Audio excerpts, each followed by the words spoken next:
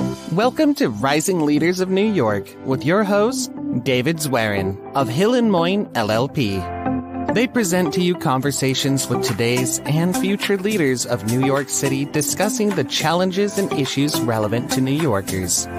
You can find this show at www.hillmoyne.com and on YouTube, LinkedIn, Apple Podcasts, Spotify, Google Podcasts, and more. Now here are the hosts of Rising Leaders of New York.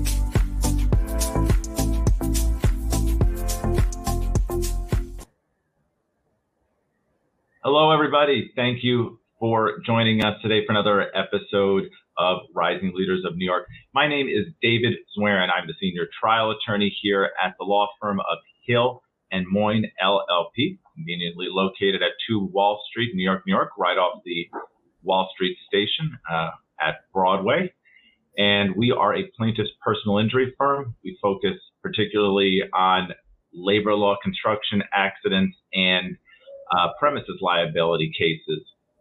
However, I also get the wonderful opportunity to do this podcast and have a lot of really interesting conversations with some of the rising leaders of New York, people who are, I think, going to be on the forefront of the future of our city, of our state, and really have a lot of interesting, innovative ideas for the future of where New York is headed.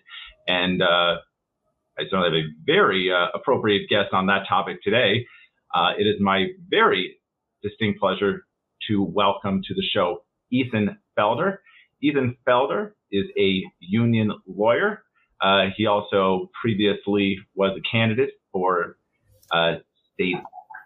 state assembly in District 28 and nearby my home of Forest Hills. Ethan and I actually just had a chance encounter some, 6 or 8 months ago, become friends, and he's a very, very interesting guy with a lot of very interesting opinions and insights into the future of New York and the world of politics and the world of unions. And I think it's going to be a really, really exciting episode. So with that, it's my pleasure to welcome to the show Ethan Felder. How are you, Ethan? Good. Thank you, David, for having me. I feel humbled to be with you on this show, and with the introduction you have and the title of this show, Rising Leaders of New York. Who can forget meeting at a train station in Rego Park? It seems like it was just yesterday. And I'm so happy that a chance encounter while campaigning allowed us to develop a friendship, relationship, and then brings us here today. Yeah. So thank you. You were standing at the right place. That was my favorite Dunkin' Donuts in the morning. So it wasn't nothing more tried and true in New York than the early morning coffee at Dunkin' Donuts before getting on the subway on the way to work. It would certainly not be a coincidence to the people of that fine Dunkin' Donuts to see me go in it. Right. But how are you doing, Ethan? I'm doing really well. Excited. I guess I consider myself an eternal optimist, and I am, like you, doing the work of a labor lawyer, trying to make life better for everyday working people, day in and day out. And yeah, I think it's quite a time for our city and beyond, for our country. And I come at this in trying to give back and make an impact. I got started as a community activist, grassroots organizer, I guess one would say, in 2017 when the presidential election happened. And like a lot of people, I felt that I needed to do more to defend democracy. And if it took bringing my neighbors into the public square, that's what the moment demanded. And from that, I came to see that not only was grassroots action necessary and worthy, but it's not what those in power necessarily wanted to take place. So, I think what I've always seen that there is the problem of entrenchment in our politics, which I think is not always spoken about, but it's a real problem. So I think that there's a whole lot that needs to be done to try and strengthen democracy at a local level, and that's what I think about, and some of the battles that I've taken on as a lawyer activist in Queens. Okay. So you said some interesting things about democracy and primaries. Before we get into it, tell us a little bit about yourself. Like, how did you end up being a union lawyer? How did you end up starting to foray into the world of politics?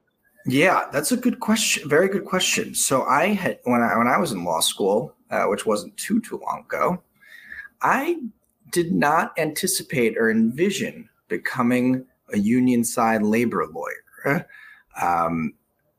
It was by dint of my first job in Wall Street and banking, believe it or not, that I saw unbalance of power in the workplace.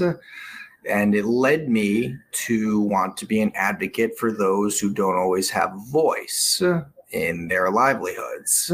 And once I had that realization, it led me down the path by way of Albany, New York, to making my way into being a union lawyer and representing workers in various different industries and the conditions in which they find themselves.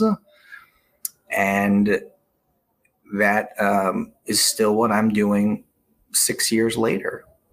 So that's the long and short story of how I became a laborer. I would say a non-traditional path. For a lot of labor lawyers, there's perhaps a familial connection to organized labor. That's not the case for me. But for me, there's a deep commitment to fighting for workers' rights and dignity, and affording people to have a voice and respect on the job. So what are some of the big issues you've seen in your practice as a union lawyer, where your clients, well, whether the unions or their actual constituents, really need that voice, where they're not having their rights heard, or where they face oppression and not being able to get basic rights met by their employers? Well, I think what we just lived through since 2020 and the pandemic, when some of us were able to work from home in the relative safety and comfort of our living rooms, while a great many others were still showing up to work and facing the most dangerous of conditions, whether it was on subways, on buses, or servicing buildings, or in hospitals. So being a union lawyer representing a building service workers union in the height of the pandemic really shined a light on why the union was necessary, and at the same time, how people were very much getting sick and and in some cases dying in order to keep buildings running and our economy going. Yeah. So that was, I would say, quite a incredibly emotional and powerful moment in time, where we saw, who basically keeps our economy going in a time when, those who run corporate America, the most powerful organizations, weren't necessarily showing up to their offices and running the show. Who can forget the sirens that we heard in all parts of New York during the height of the pandemic, and who was, ushering the people to the emergency rooms? So I think that moment in time was revelatory for a lot of people, and this whole notion of essential workers and essential work really came into light. So I would point to that as an ongoing issue in terms of creating a fair and just economy for all who work for a living. And did that experience lead you to eventually try your hand at a state assembly? In part, yes. I thought that at a certain point, I wanted to advocate for workers by becoming a candidate and trying to make changes through official public office. That's exactly right. So yeah, in a word, yes, I wanted to. I had been elected a district leader, which is a elected party position in Queens in 2020 against the machine-backed incumbent. And I had served as a district leader for 2 years. And furthering the end of fighting for workers and renewing democracy at a local level, I decided to take the plunge and become a candidate for the state assembly. Well, I guess we'll skip over the outcome, which obviously wasn't the one you were hoping for. But tell us what look, I don't think it's something to gloss over. You ran a great campaign, and as you mentioned from the start, it's hard to remove long entrenched incumbents. I will say, not only is it hard to beat a long entrenched incumbent, but one that comes from a dynastic political family is not an easy task. But I would say to those who have never run for office, as I had not done until that point, running for office and qualifying for the ballot is no easy feat unto itself. It's remarkably difficult, the amount of hurdles you need to jump through in order for any voter to cast a vote on your behalf. What are those hurdles? What goes into getting on? What goes into eventually being on a primary ballot? Exactly. So you need, through your network of friends, family, others, you need to raise a certain amount of money. In order to be, competitive, you probably need to raise around, maybe at the start, before you talk to any voter, around $30,000 to $50,000, something like that. Which for like the average normal person, it's like, how do you do that? In order to pay an election lawyer, and get a website, palm cards, get a team together, qualify for the ballot, get 500 legal signatures. This does not just happen. It takes a whole lot of energy, planning, drive, and determination in order to just get to the point of being a nominated candidate for public office.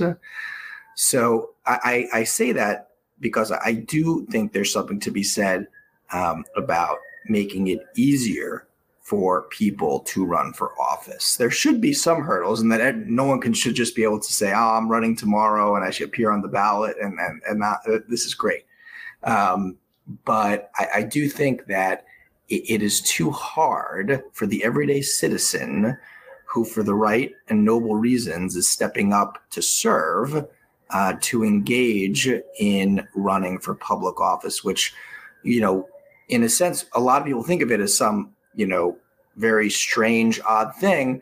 But there are a lot of public offices out there, and every year there are many thousands and thousands of people who run for public office. And, I think in the 2022 election cycle for the state assembly, I think it was around 95 to 98% of incumbents won re-election. Now that, says a lot, that statistic says a lot onto itself. I'm not so sure in a healthy democracy, nearly 100% of incumbents won re-election. So I think there's a lot to be said about making things more open and accessible, and for the voting public to be willing to engage with grassroots candidates and perhaps offering their support.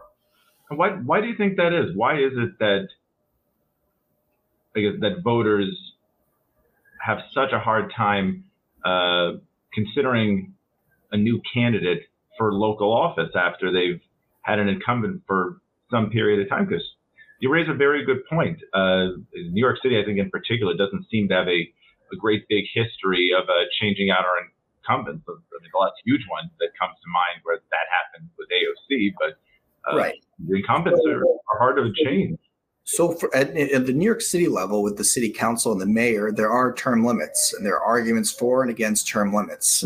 You know, there is a natural, movement of officials in and out of those seats for city council and mayor and comptroller, unlike at the state level in New York State for the assembly and the Senate.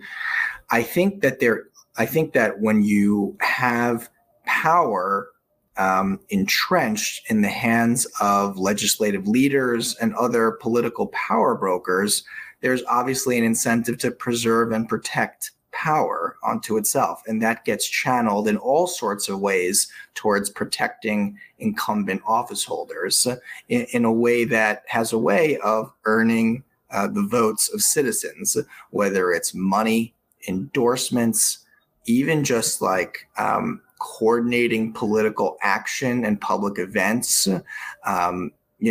Those who are very good at holding office tend to also be very good at retaining their power, in my experience. So, there are all sorts of reasons why the voting electorate tends to reelect those who are already in office, at least as I've experienced it and as the data show in New York State. So, do you, having run a campaign and run a very good one, but come up short, do you find this experience discouraging, or is there something to the experience of primarying candidates just to have a competitive primary? I 100% believe that primaries are not only necessary, they are essential. Because if you don't have a primary, well, then you don't have, by extension, a contested election. You just have who's there. And what incentive is there to not only do a whole lot, but also engage on the issues in one's community and in the city in any substantive, deep way if there's no competition for the seat that you hold? So towards that, furthering that end, I think that, public financing of campaigns and public matching programs that give grassroots candidates a leg up if they're able to show a certain amount of grassroots support are very important and very very important and absolutely necessary in order to have a healthy local democracy. I'll say, as an example, in the assembly district that I ran in, and the associated council district, between 2010 and my election to district leader, a whole decade, there was not a single contested election in that assembly or council district in 10 years. And this was, and I count my election for a party position. So it was only until the 2021 city council primary, 11 years, there was not a single contested election for a public office in a large swath of central Queens. And that speaks to what is old style Tammany Hall machine politics that very much still pervades, where those who are part of that apparatus are selecting those who will eventually carry the party banner in elections going forward, and ultimately, in most cases, hold public offices. I don't mean to, make it seem like it's all like, that elections and votes and voters don't matter. But if you ignore these entrenched political forces, then I think that's a very distorted view of how local politics works in at least the borough of Queens. Changing, but still very much a political reality. How is it changing? I think that there is, I think with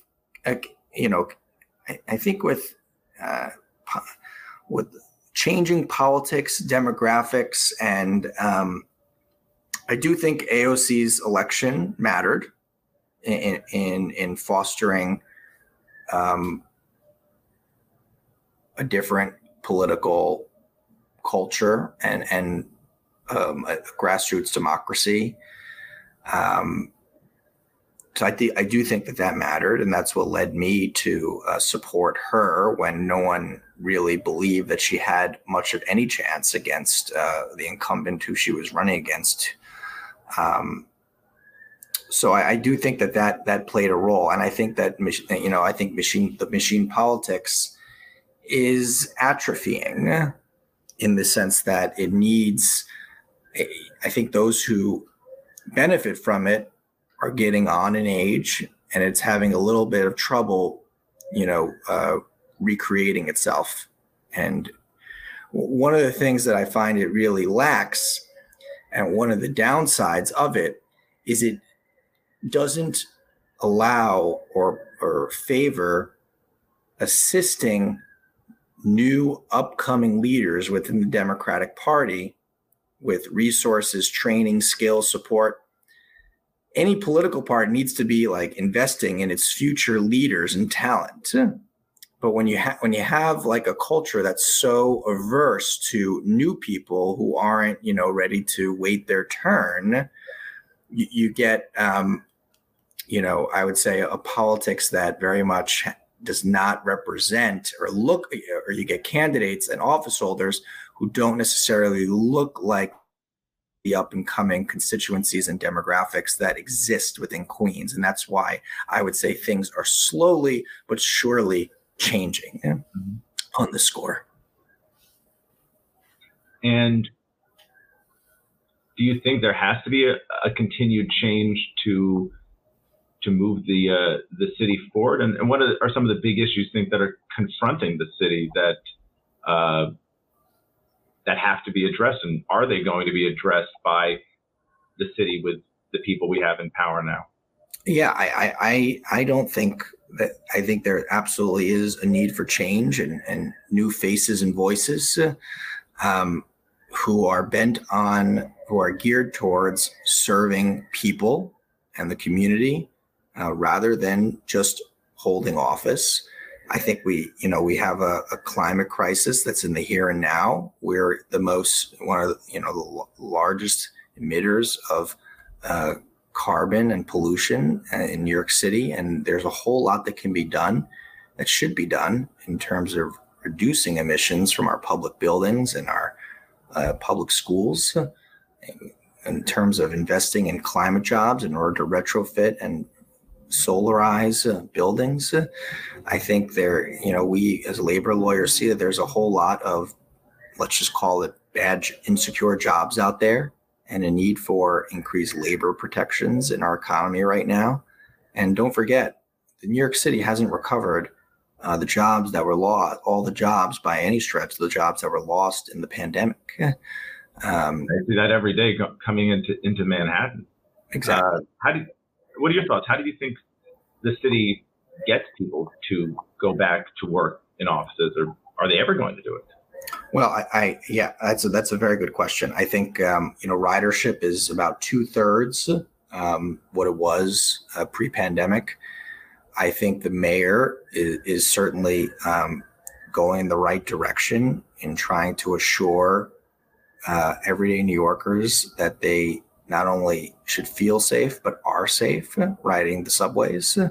And those who work on the subways also are and feel safe. I I think that, I think there, for a portion of people, remote work and flexible work arrangements are going to be the new norm. And in some sense, that's a good thing. But in terms of, the urban core of Manhattan, we need to be thinking about innovative ideas in terms of perhaps converting, certain offices into what's needed. We have a dearth of affordable housing, and that's only going to be remedied through new supply and construction. And the city needs to further that in order to make sure that this is a city that people can remain in. I see this among my friends, people moving to Long Island, people moving out in order to start families. This city, if it's going to remain vibrant, has to be able to not only have the culture that keeps people here in the city, but also the ability to raise families and sustain families.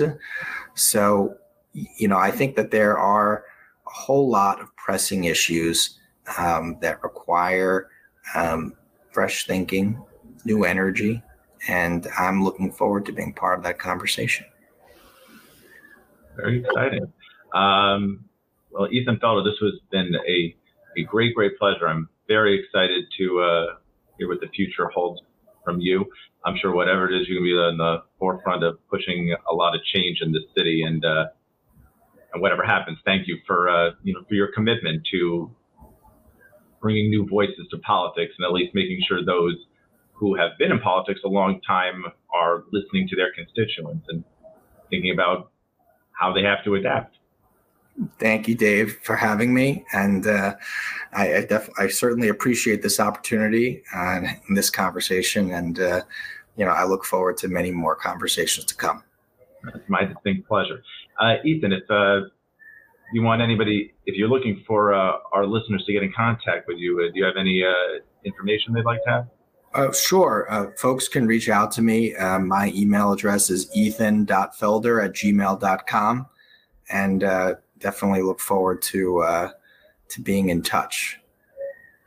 Very good. Well, Ethan Felder, was really a distinct pleasure having you on the podcast.